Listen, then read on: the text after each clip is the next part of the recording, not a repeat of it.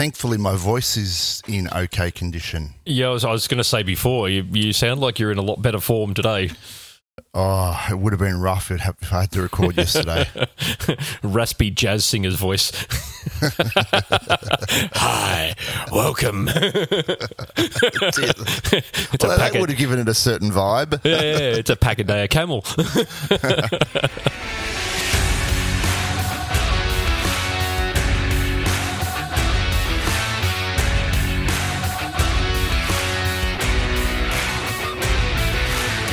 Welcome to GCP Life, episode number 57 for Friday, the 2nd of February, 2024. GCP Life is sponsored by Mantle Group. At Mantle Group, we make your Google Cloud solutions possible. And I'm your host, Stephen Bancroft. On today's show, we take a look at some new Google Cloud database features for 2024. Google Cloud's financial reporting is stronger than expected. We follow up on several recent security breaches. Plus, AI seems to be all about partnerships in the AI wars. But before we get to any of that, I want to introduce the co-host of the show, Ian Brown. How are you, Ian? I'm good, Banky. How are you, buddy? Good, mate. Good. Yeah, we were just having a little chat there just before we went to air, and we were talking about this yesterday too. This has been my tech adventure in the last little bit. Just to cut straight to the chase, because we're not about dilly dallying around here in GCP. Just dilly dally on this show. No dilly dally. I've been because of all the breaches and things, and that is it the NZI.API breach, 70 billion accounts. I've got a little bit. That one actually scared the pants off me. I got a message from Have I Been Pwned, and sure enough, I'm in that list. So I've gone in and purchased myself a premium account for Bitwarden. We did have a discussion about this, mainly because I wanted to run the password reporting tool. Yep. Now, LastPass did have a feature to do this, but I haven't used LastPass for a while, and I think we all know why. No one uses LastPass anymore. But yes, and immediately came up with, I think I sent you a screenshot there, 87 reused or compromised user credentials. Yep. Yeah. So I've gone about cleaning up that. I've got it down to about 40 something now. And interestingly, because I use Bitwarden and have done for years now, I ran the same report, and my wife is very, very naughty. She reuses the same password over and over and over again. Yep. And so I gave her a bit of a bollocking last night about that. Yeah, that's got to be the big number one no, right? Don't reuse the same password everywhere, because if that site gets compromised and that credential pair is out in the open, then of course they'll try that against numerous other sites, and they might get a hit one day. Yeah, that's right. And let's face it, it's not a if that site gets compromised, it's a when. It's a when, yeah. Just assume whenever I make the assumption now, whenever you put a username and password in, or any personal detail for that matter as well, just assume that data is exposed already. Yep. That's the safest bet. Yeah. And for that reason, I think I've talked about this on the show before, I try to make a point of not putting my birthday into anything. No, I have so the only place that I have to put my birthday in, obviously, is government sites, but all the other sites that I put a birth date in, that birth date is not my birthday. Yeah, if you're forced to put in some bogus date, because the birth date is like the keys to the city. Yep. If they can match the birth date and the name together, then they've got your identity, more or less. That's right. I went through this process. While you're in this process, I recommend, if you have to go in and change your PayPal password, I didn't. Thankfully, my PayPal password was a unique password, and you've got multi-factor on PayPal anyway. But I had to go in there for another reason. Just go in and check who your authorized payees are in PayPal, because you'll be surprised how many you've got in there, how many people can just dip in and take money out of your PayPal account. Yep. You can go in for whatever reason. Domino's Pizza had like 15 entries in there. quickly go and delete all of those. Eat a bit of pizza, mate. Yeah. Well, I don't mind a bit of pizza. Other things I hadn't used, like Bluehost hosting, I haven't used them in years. Get rid of them. You know, I had to clean all that out. Got it down to like 5 things. Yeah. So I feel much better that way. And I suppose the best part about moving over to Bitwarden is you can enable anything that does have two-factor auth. You can enable that, and then you can put that two-factor auth into Bitwarden itself. So the one-time authentication token is there for you to just grab out. It won't fill it in for you automatically. You actually literally have to go in there. You jump on the mobile app, you pull it up, and you pull out the token and paste it in. Right. Yeah, I haven't implemented that as yet, but it sounds pretty straightforward to do. Yeah. But yeah, so I went around the process of setting up some folders, and we've got the organisation there for our family. So we've got collections. You know, I created collections of all our streaming services because, you know, the kids, I don't mind the kids having the passwords for that. They've got to log in on devices and stuff so they can see those passwords, but only my wife and I can change them. So that's it's good that way you can set up the collections to do that sort of thing. Yeah, the one that I suppose you got to be aware of is if your kids decide that they might share that password with a mate. That's happened, and I saw a rando device connect up to our Netflix account, so I just went, oh, that's odd. My son's at school, so it won't be any of his devices, and it certainly wasn't my wife because she'll only watch it on the tablet or on the TV. And it certainly wasn't me because I was working, so I just went, right, jump into Netflix, log out all devices. Yeah. Change the password, reset it. Right. Yeah. Well, you do get notification when you get a random login like that, so I guess it's probably good to be on top of it if it does happen. Yeah. No, I haven't had that problem yet. That's good. But yeah, it's certainly going to make our password management a lot simpler because at the moment I manage my wife's password, and that's in a note in my note-taking app. Naughty. Which is extremely naughty. Naughty. But yeah, it saves a lot of headaches when she comes to me and says, "Oh, I don't know how to log into blah blah blah." Yeah, definitely. So that's me, my little. You got anything else you've been doing, Ian? Tech adventures, mate? No, we had to do the old school signing of paper mortgage documents today. Oh, because Suncorp doesn't do electronic documents. I don't know why, but Suncorp they literally send you an A4 envelope with all of your mortgage documents and paperwork in it, as opposed to sending it to you electronically, and then you've got to go to a JP to have it witnessed.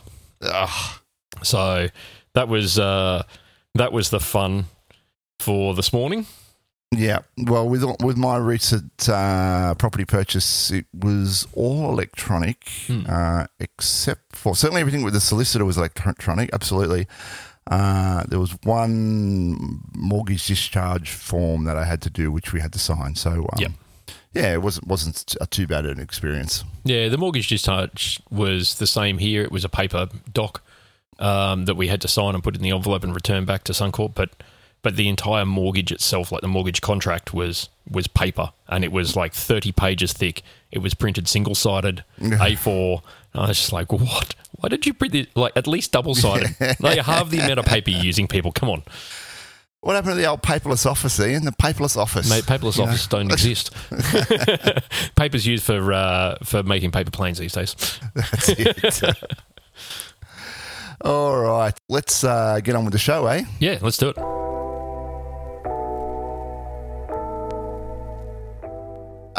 Just quickly before we get on with the main items for the show, we've got a couple of quick ones here. US proposed know your customer requirements for cloud providers. Yeah, this is interesting. So the US is really sort of taking it to China with this. The US Commerce Secretary Gina Raimondo has said, and I quote, "We can't have the non-state actors or China or folks we don't want accessing our cloud to train their models." No, we can't have them in there training our models. So, I mean, they already have export controls on chips. On the hardware, so why not have it on the data as well? Yeah, so they're looking to implement that immediately. So what they're going to do is begin the process of requiring US cloud companies, so read into that as pretty much all of them, to tell the government every time a non-US entity uses their cloud to train a language model. Right.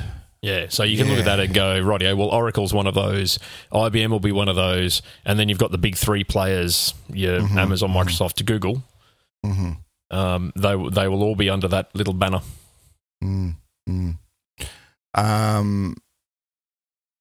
It's very specific, isn't it? It's a non-US entity training language models. Yep. Yeah. Or China. She explicitly calls it out. Or China. So that'll be interesting to see how that pans out. Now, the other one that's caught our attention just right before the show, Australia-US Cloud Act deals comes into force. Now, this appears to be an agreement between Australia and the US to facilitate data sharing between the two law enforcement jurisdictions for the case of addressing serious crimes. Yeah, so this is enabling the US and Australia to collaborate on data held by tech companies in both countries to aid in the US and Australia agencies preventing, detecting and investigating and also prosecuting serious crime and safeguarding the national security of the two countries. Yep. So that's pretty... that's a pretty bold move. It's in Australia. Wow. Well, it is sort of, because it's one of those things that no country is allowed to spy on its own people, and you can't sort of mandate the release of information from companies in Australia. But now you can. Well, it does say, so it's part of the Telecommunications Inception Access Act of 1979, and in North America, it's part of the Clarifying Lawful Overseas Use of Data, which I love that acronym because the acronym is CLOUD, right? And I would assume that it would be like any other search warrant or enter and search thing. They would have to have some sort of evidence of criminal activity before they sort of engage in sort of scooping up or doing a search, right? Conducting a search of data or requesting the data. Potentially. So you remember when the telecommunications metadata changes came in probably 5 years ago now, maybe a bit longer. That didn't require a specific search warrant, I suppose you could call it, to access that data. It was a free-for-all. Now, I think that's changed since it was first put into place, but originally it was a free-for-all, so any law enforcement agency, whether it's state or federal, could just jump in and have a look at who you phoned and how long you've been on the phone to them for and all this sort of stuff. But both those telecommunication acts that I mentioned do have stringent privacy and oversight protections built into them. So, I'm hoping. Look, it may not be the case, but I tend to, err on the side of these things being for the better good. Yeah. I would assume that it would only be enacted in the case of they've got sort of evidence that criminal crimes exist. Yeah, that's right. And look, only time will tell, but I certainly hope that's the case as well. Yep. We could go and dig into this a little bit and find out a bit more about it. Yeah. All right. Well, they were our two quickies, but let's get on with some new features. Google Cloud Database, enhancements to Google Cloud Database for January 2024. Google's announced a bunch of new features to some of their database offerings. Yeah, they have. And it covers pretty much all of them. So, and there's lots and lots of changes for pretty much every database service out there. But I sort of picked my favourite ones out of each that I wanted to cover. So for AlloyDB for Postgres, AlloyDB now supports 65 terabytes of storage per cluster in certain regions. Australia Southeast is not one of those regions. Yeah. Which is soon, you hope. It's a big fat boo from me, but anyway. Not that we really have a need for 64 terabytes, but anyway. Terraform support for AlloyDB is now GA. So you can Terraform AlloyDB away. AlloyDB Omni. So that's AlloyDB's downloadable edition that runs anywhere. Is now GA, which is a fantastic progression. And it's also updated to Postgres version 15.4. So you can now target that version as well. Cloud SQL has launched Cloud SQL Enterprise Plus edition for MySQL and Postgres. And that is an edition that gives you faster read and write speeds and increased availability and enhanced data protection. Data cache is an option. And you can upgrade to that from the standard edition. Yes, you can upgrade and you can downgrade like with no impact. Well, other than the performance, but yeah, easily. Yep. Yeah, that's right. They've put data cache into Cloud SQL Enterprise Edition as well, so that gives you data pages on high-speed local SSDs. And Private Services Connect is now GA for Cloud SQL, MySQL, and Postgres. That gives you the ability to jump into Cloud SQL from multiple VPC networks that belong to different groups and teams and projects and whatnot. Mm-hmm. Really, really big one. Memory Store for Redis. So Memory Store for Redis is a new managed service offering for a Redis cluster that is fully open source software compatible. So it is the open source Redis cluster that is running on Google's infrastructure.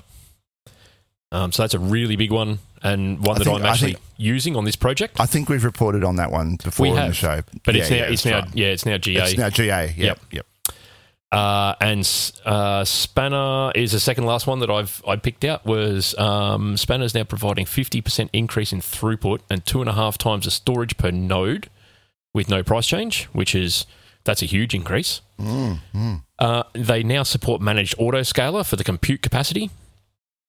So that's in preview currently, and data catalog support in Cloud Spanner is now GA.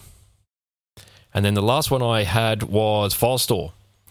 So FileStore Enterprise Edition now supports point-in-time recovery and scheduled backups, which is huge because backing up an NFS volume is something that you've got to do in case someone does something dumb. So point-in-time recoveries is fantastic. That's a fantastic feature. There are also a bunch of updates to Bigtable and the database migration service as well. So you can go and look at the blog article. A lot of those were already available, or they've gone GA, or they were recently gone GA.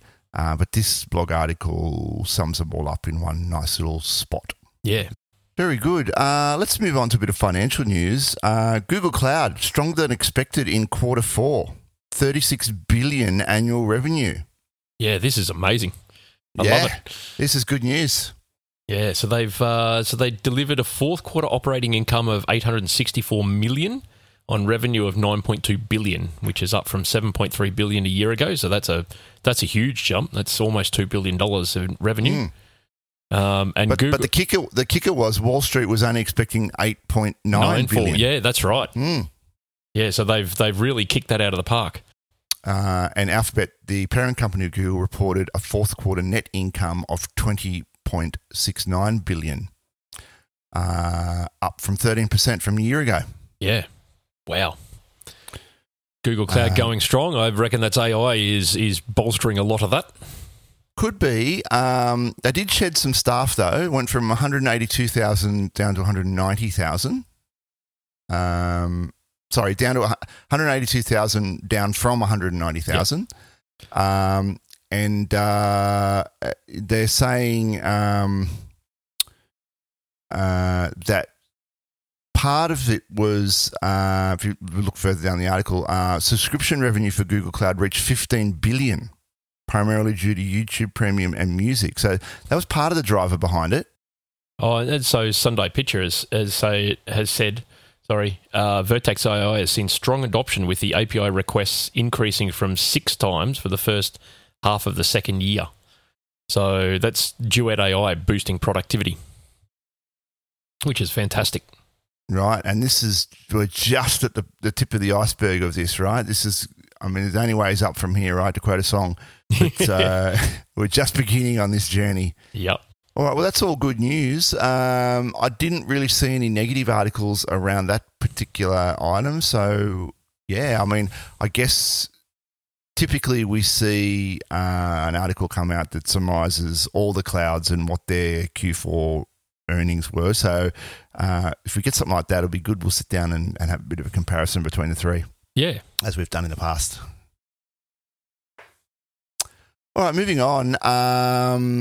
Bit of a security one. And Ian, I'll let you take this one because it's all about GKE and a flaw that was found in GKE clusters called the sysall loophole.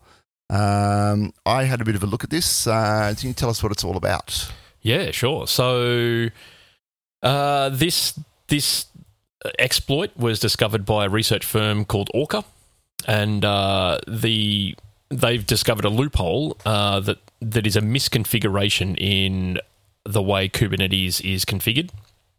Not deliberately, it's not out of the box with GKE. It's actually something that someone has to do. So the loophole stems from a likely widespread misconception that the system authenticated group in GKE includes only verified and deterministic identities, whereas in fact it includes any Google authenticated account, including Gmail accounts. Right. So in order to exploit this, all you need to find is a Kubernetes cluster that has the vulnerability and your Gmail account. So the misconfiguration can lead to the exposure of various bits and pieces because you get access to the API in Kubernetes.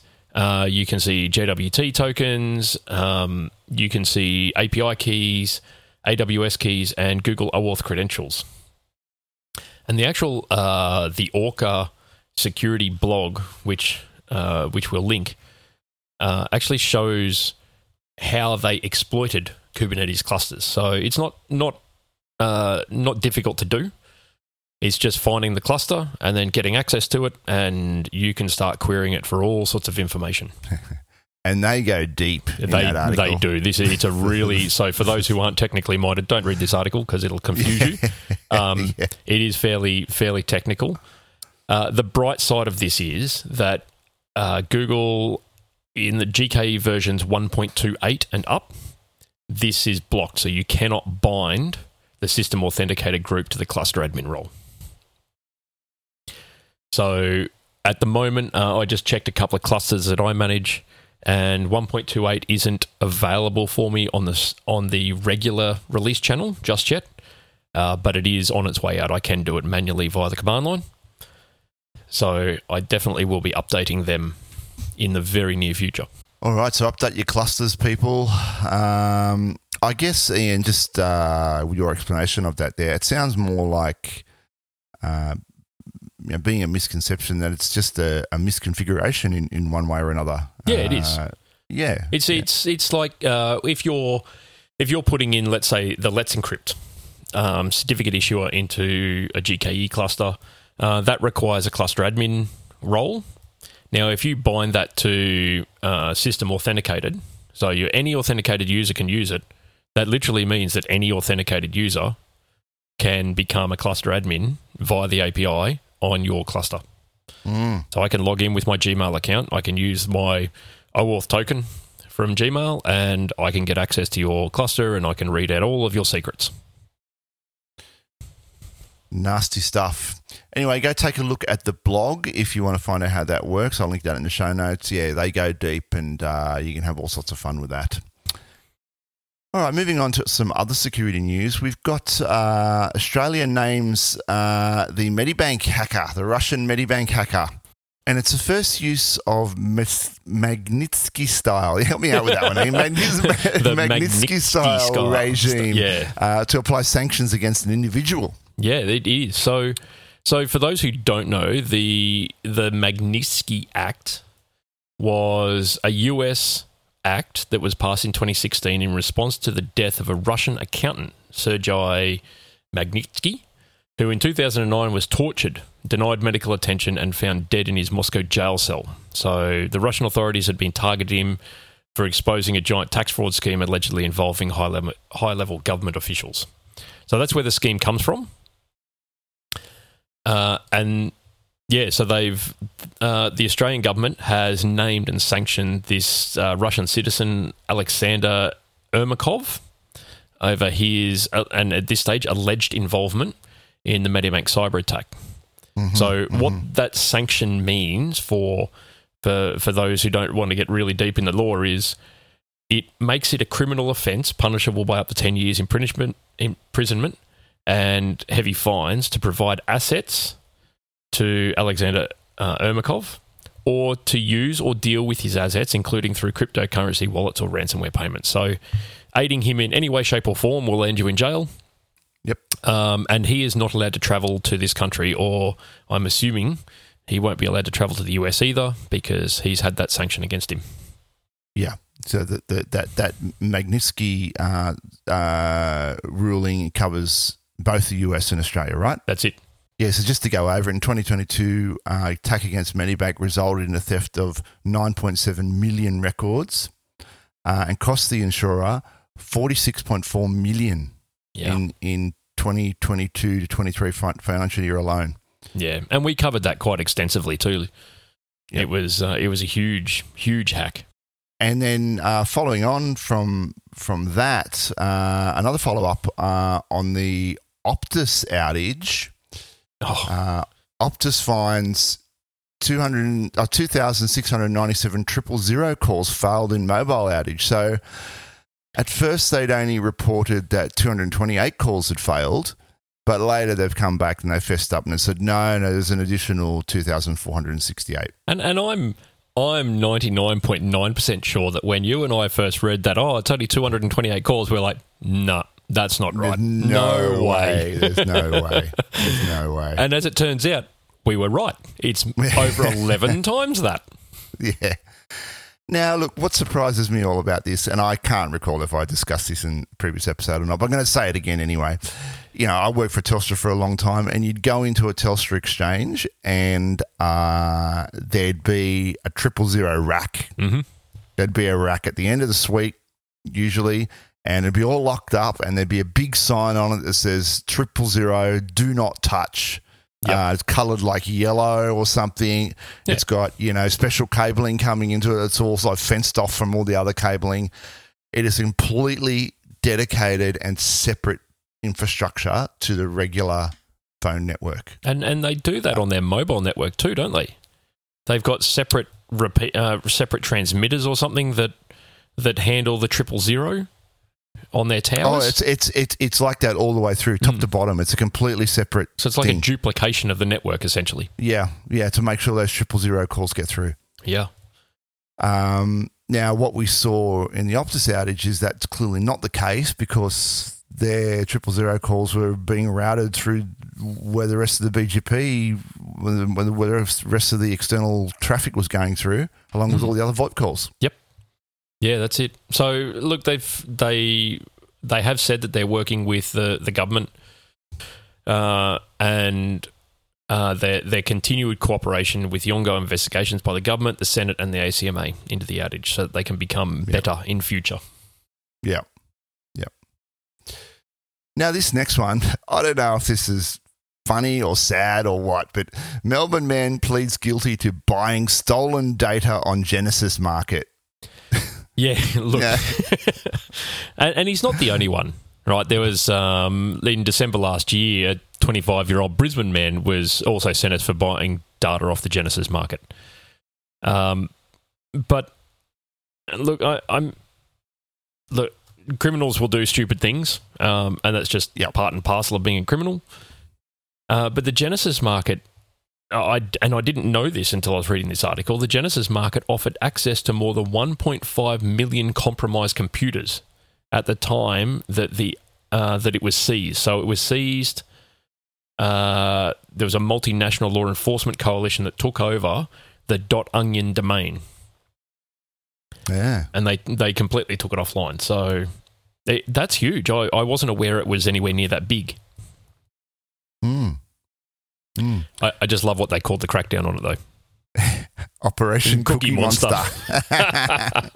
Led by the FBI with assistance of AFP. Yep. New South Wales Police Force, Victoria Police, Queensland Police, and Western Australian Police.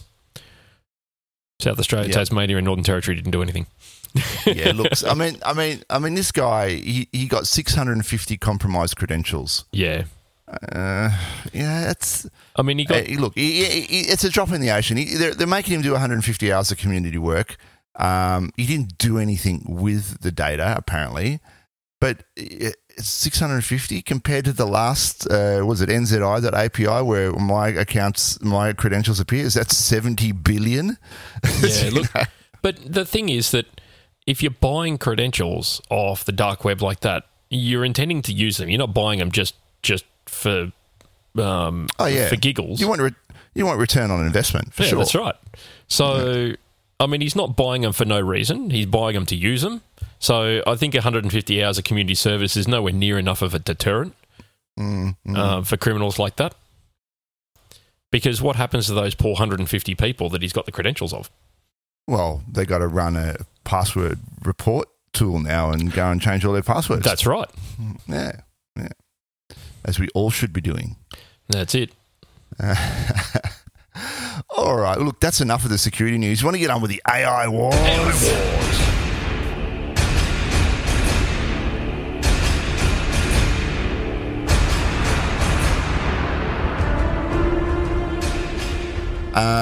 Google just settled out of court. TPUs, apparently, you pay them a bit of money and the problem goes away. Yeah, this is the one that we covered last fortnight with the founder of Singular Computing. So he was suing Google, and then Google have settled out of court for an undisclosed sum of money, as is always the case when people settle. Google hasn't made any statement to suggest wrongdoing on its part, as you would expect, because admitting that they've done something wrong would land them back in court. But the facts are Singular Computing has the advantage. After the filing, Bates, who is the founder of Singular Computing, and I put this in air quote, prayed for the court to allow a jury trial and award damages.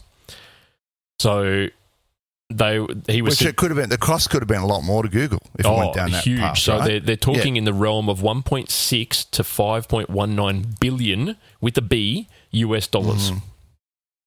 So Google's evidently not spent that much money on the settlement, because that would be ludicrous. Google denied knowledge of Bates's 3 relevant patents, and they were quoted as saying, "We looked forward to settling the record straight in court." But they bowed out at the last minute and just went, "Oh, we'll give you some money to go away." Now, no, they would have sat down and had a look at it, and I mean, they wouldn't have paid it if they didn't think he clearly had some sort of claim. That's right. Right.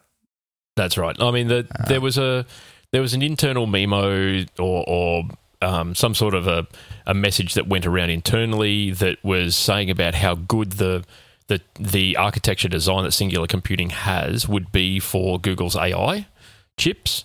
Now, whether that was used or not in Google's AI is still completely unknown. Up in the air, yeah. But certainly settling out of court means that Google knows that if they went into court, they would very likely lose. Yep. So Google spokesperson Jose Castaneda, I apologise if I have brutalised his name, he stayed fairly tight-lipped. He just said, "We have always taken our disclosure obligations seriously and will continue to do so," which is a very well-crafted sentence designed to mean whatever you want it to. It's a politically correct answer. Yeah, exactly. There is a correct answer, and then there's a politically correct answer. Yeah, just to refresh your memory on what the particular case was, Google denied knowledge of Bates's 3 relevant US patents. So Bates had 3 patents in for the technology which allows for many low-precision calculations per processor cycle. So that's Google's got a technology that does that, and around the same time, Bates developed a technology, and that's what the whole claim is. Bates says, "Well, you've infringed my patents," which he has registered with the Patents Office, and that's how this has come about. Yeah, so it was a senior Google scientist by the name of Jeff Dean who said in an internal email that Singular Computing's inventions were really well suited for Google workloads. So that's where that whole thing has stemmed from. Last fortnight when we were talking about this, I'm pretty sure I read that that same Google scientist, that Jeff Dean, did actually see the architecture of the singular computing chips. So he has potentially, but it doesn't mean that the rest of the architecture team within Google has, and it doesn't mean that he has any ability to influence the architecture there. So yeah, look, there's so much that isn't known here. It's all just speculation. Yeah, and it's Google maintains that they haven't seen it, but yeah, you don't. Yeah, know. so a couple of people within Google might have, but that doesn't mean that they've used it or they have any influence on people who are designing the chips. Yeah. All right, let's move on. Luminaire. Google's Luminaire brings AI video closer. Oh, this is to amazing. real than human. Now, I sent you a little video. Oh, my goodness. That was insane. Like, take a photo and then get Google's AI to turn it into a video with movement. Yeah. If you've not seen what Luminaire is capable of, you need to go and have a look at the demo video of Luminaire. Also, I'll link another video from a YouTuber that I like, 2 Minute Papers. He's been a stalwart and following the progress of AI for a long time, and he's kind of become a bit of a meme. Actually, he's quite good. Hold on to your papers. What a time to be alive. He's great. Incidentally, his video isn't 2 minutes long. It's more like 7.5. Yeah, it's always but he does a great breakdown on what Luminaire can do, what its capabilities are. But yeah, as you say, Ian, things like you can take a still image and then combine it with a prompt, and then it'll sort of mash the two together and make a video out of it. Yeah, there was one there that really took my eye. Was a photo of a geyser in a park, or maybe it was a water fountain or something firing water into the air. It was just a photo. And you throw it into Luminaire, and all of a sudden it creates this video of you sort of panning past this fountain or this spurt of water, and the water is starting to flow. And like, what? Yeah. Also, the video of the dog running through the leaves. Now, I guess Luminaire's closest competitor at this point is called Runway. And boy, oh boy, Luminaire knocks it out of the park. Oh yeah, the dog video is shown there. It is running through the leaves, whereas the Runway one, the dog's kind of just floating across the top of the leaves. Yeah. I do have to laugh though. So the article that we're looking at here from The Verge says Google's new video generation AI model Luminaire uses a new diffusion model called Space-Time U-Net, or StuNet, which just reminded me, as soon as I saw that, of Stuxnet. Yes, that's how old I am. That's how old you are, yep. Except this one's not designed to hack nuclear reactors. No. There is that. Yeah, thankfully. Thankfully. But this is amazing. I don't know where this is available yet. It's not available to anyone at the moment, is it? Is it just demo stuff? Well, it doesn't say that it's not available. But then it doesn't say that it is. That's right, yeah.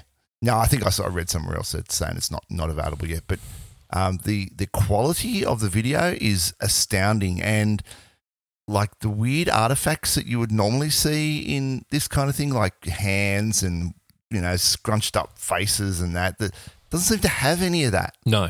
It just looks like video. I mean, it looks like computer rendered video. It's got that sort of quality to it, but if you weren't looking for it, then you may not detect that it's what was that other one generated. That we saw? So that other one that was in that 2 minute Papers video was like a teddy bear or something, and it was like standing up on a concrete footpath or something, and then Luminaire has turned that into shiny concrete, and the teddy bear's walking along it. So it's gone from a still photo to now the teddy bear's walking along this footpath, or this shiny concrete footpath, to then the teddy bear has morphed ice skates on its feet and it's skating along an ice rink. And I'm like, what the? Where did this come from? Yeah. Yep. And the other big bonus with Luminaire is that it generates videos that are longer. So if you want to do people are making completely AI-generated movies now, Mm-hmm. you can make longer cuts, and you have to do less, less editing, Yeah. less sticking things together. Yeah, so to quote the article here, it says Luminaire starts with creating a base frame from the prompt.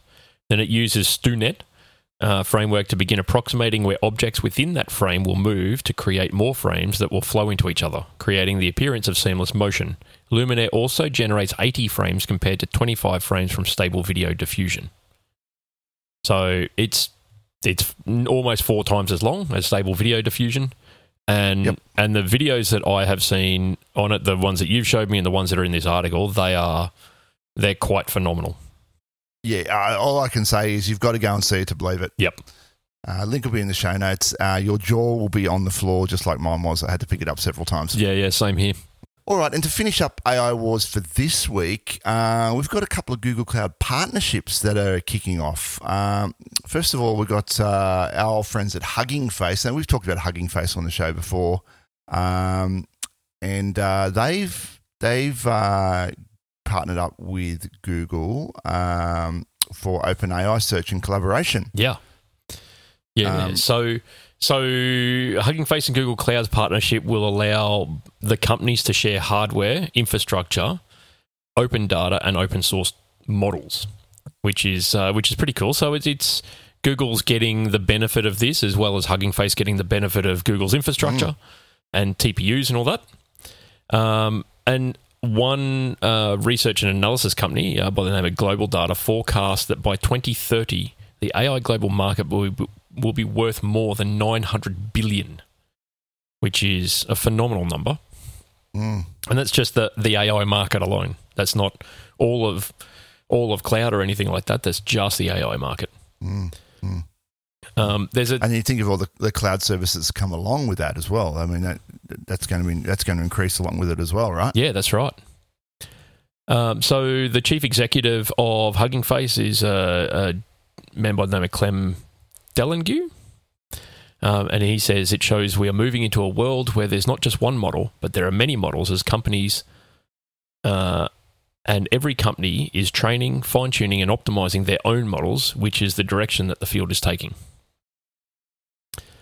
So they're all purpose-built models, yeah, right? that's right. Just like anything else. Yeah.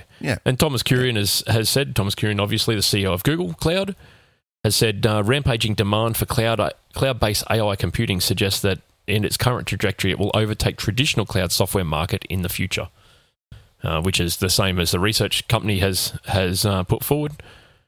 It always starts infrastructure up because you've first got to put the machines in place to reflect the demand and go from there.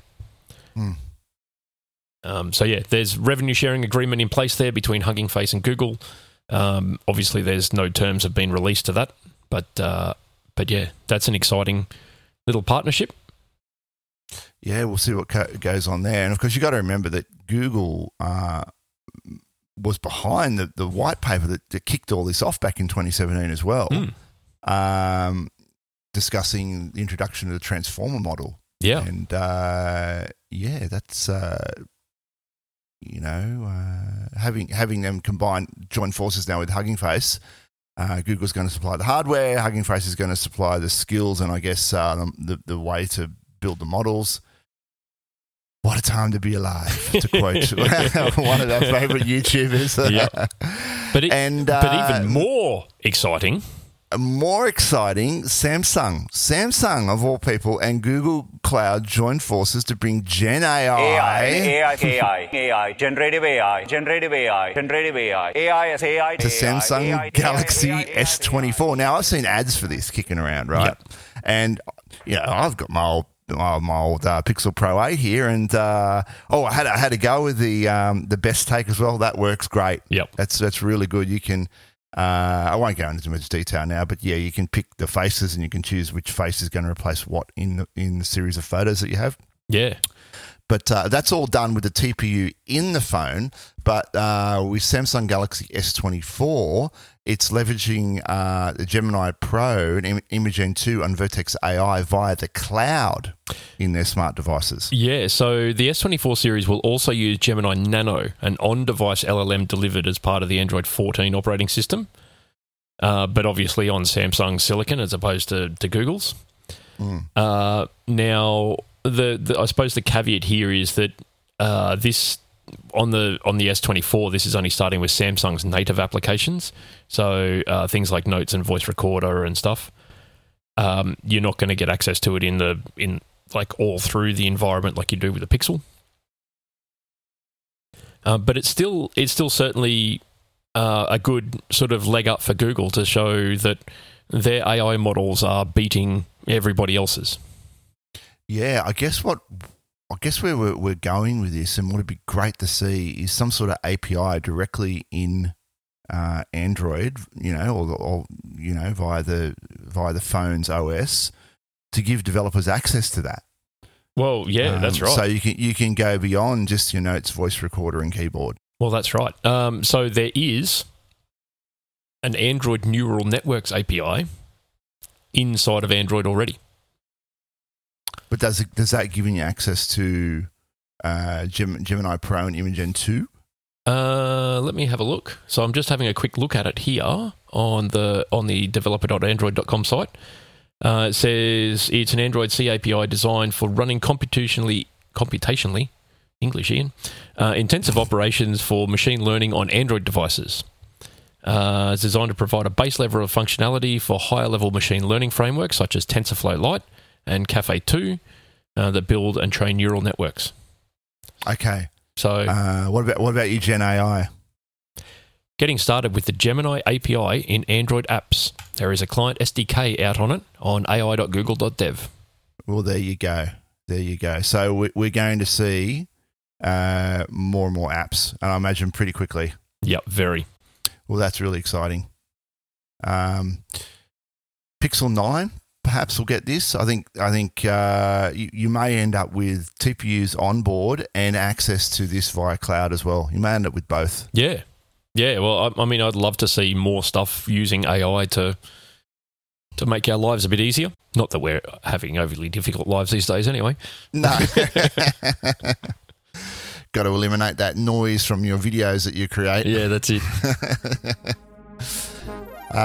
Cool. All right. Well, if anyone has a Galaxy S24 and is trying that out, why don't you contact the show, gcplife@kasna.com.au. That'd be great. And then while you're there, why don't you go write a review for the show on iTunes? That'd be good as well, in case you didn't notice it, and we're wrapping up the show right now. Yeah. It does seem that way. So smooth. The segues are so smooth around here. So don't forget, we've got the iTunes there. And the website still exists as well. You can go look us up on that. And don't forget, the sponsor of today's show is Mantle Group. At Mantle Group, we make your Google Cloud solutions possible. We're going to wrap it up there, Ian. You got anything else to add? I was just going to say, for those who don't know, the last episode, if you're in Google Podcasts, was right down the bottom of the list. Oh, yeah, I know. Yeah. I had a little snafu with the metadata there. Yeah, thanks, Dave Wolf. I'm hoping when I publish this one, it sorts itself out. But the RSS feed looks good, so I don't know. Google's going to be crazy. Yeah, definitely. We won't have Google Podcasts to worry about for much longer anyway, so don't worry about it. Yeah. All right, guys, that'll be it from us. I'm out of here, and we're out of here. Yep. See you later. See you. Bye.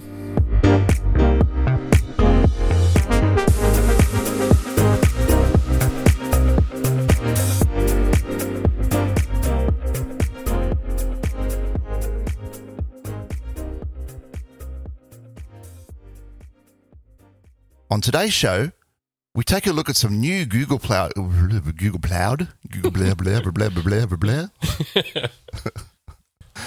today's show, we take a look at some new Google Cloud database features.